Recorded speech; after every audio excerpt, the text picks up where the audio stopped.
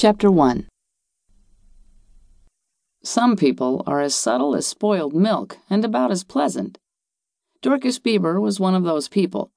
1 1/4 if you counted her killer bossy-poo Chandler. Both of them showed up at my desk at the law firm formerly known as Parker, Dennis & Heath, before the untimely expiration of Heath, early on an overcast Thursday morning in January. Dorcas's husband Weaver trailed behind like a wisp of smoke. The office policy was no animals allowed, but Dorcas made her own rules, and Chandler had no respect for authority. He yapped non-stop from his Gucci carrier, sounding madder by the minute, probably because the other bossy-poos made fun of his little velvet sweater on the way over. Weaver stood off to the side, a trim, tidy, bright little man in his plaid cardigan and khakis, his hair short and neat, his nails clipped and clean. Dorcas glared down at me through contact lenses the startling color of tiger's eyes.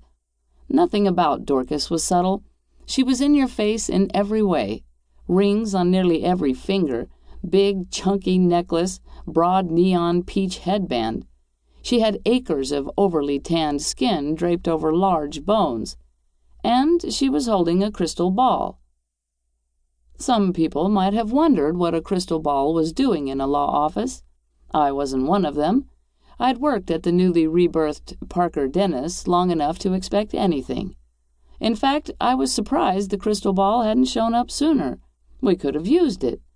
The place had been going downhill since one of its founding partners, Doug Heath, had joined the Bar Association in the Great Beyond 6 months earlier. The problem wasn't necessarily that Doug had died. The problem was that his lowbrow but successful advertising spots had died along with him, and now that his files were lurching to a close without being replaced by new ones, the firm was running out of money, which meant it took every flea-riddled stray dog of a case that wandered in off the street. With a sigh, I turned away from the plaintiff's request for admissions I'd been typing for the firm's associate, Wally Randall.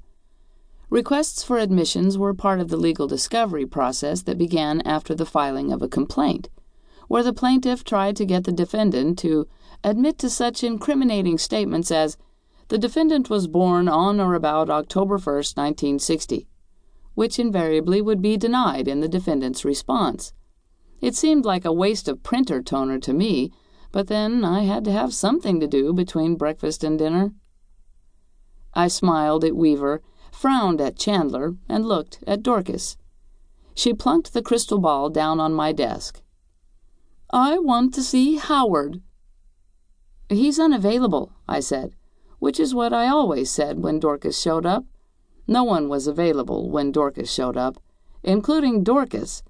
As far as I could tell, she spent her days drifting in the middle distance of consciousness with her crystals, visions, and Chandler to keep her company. "Wally's here if you want to see him," I added.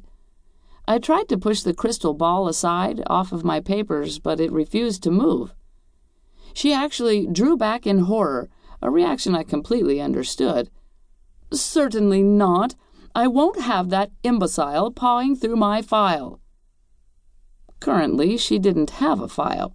From what I could tell, she didn't even have a life. But she had a hobby, and that hobby was filing ridiculous lawsuits.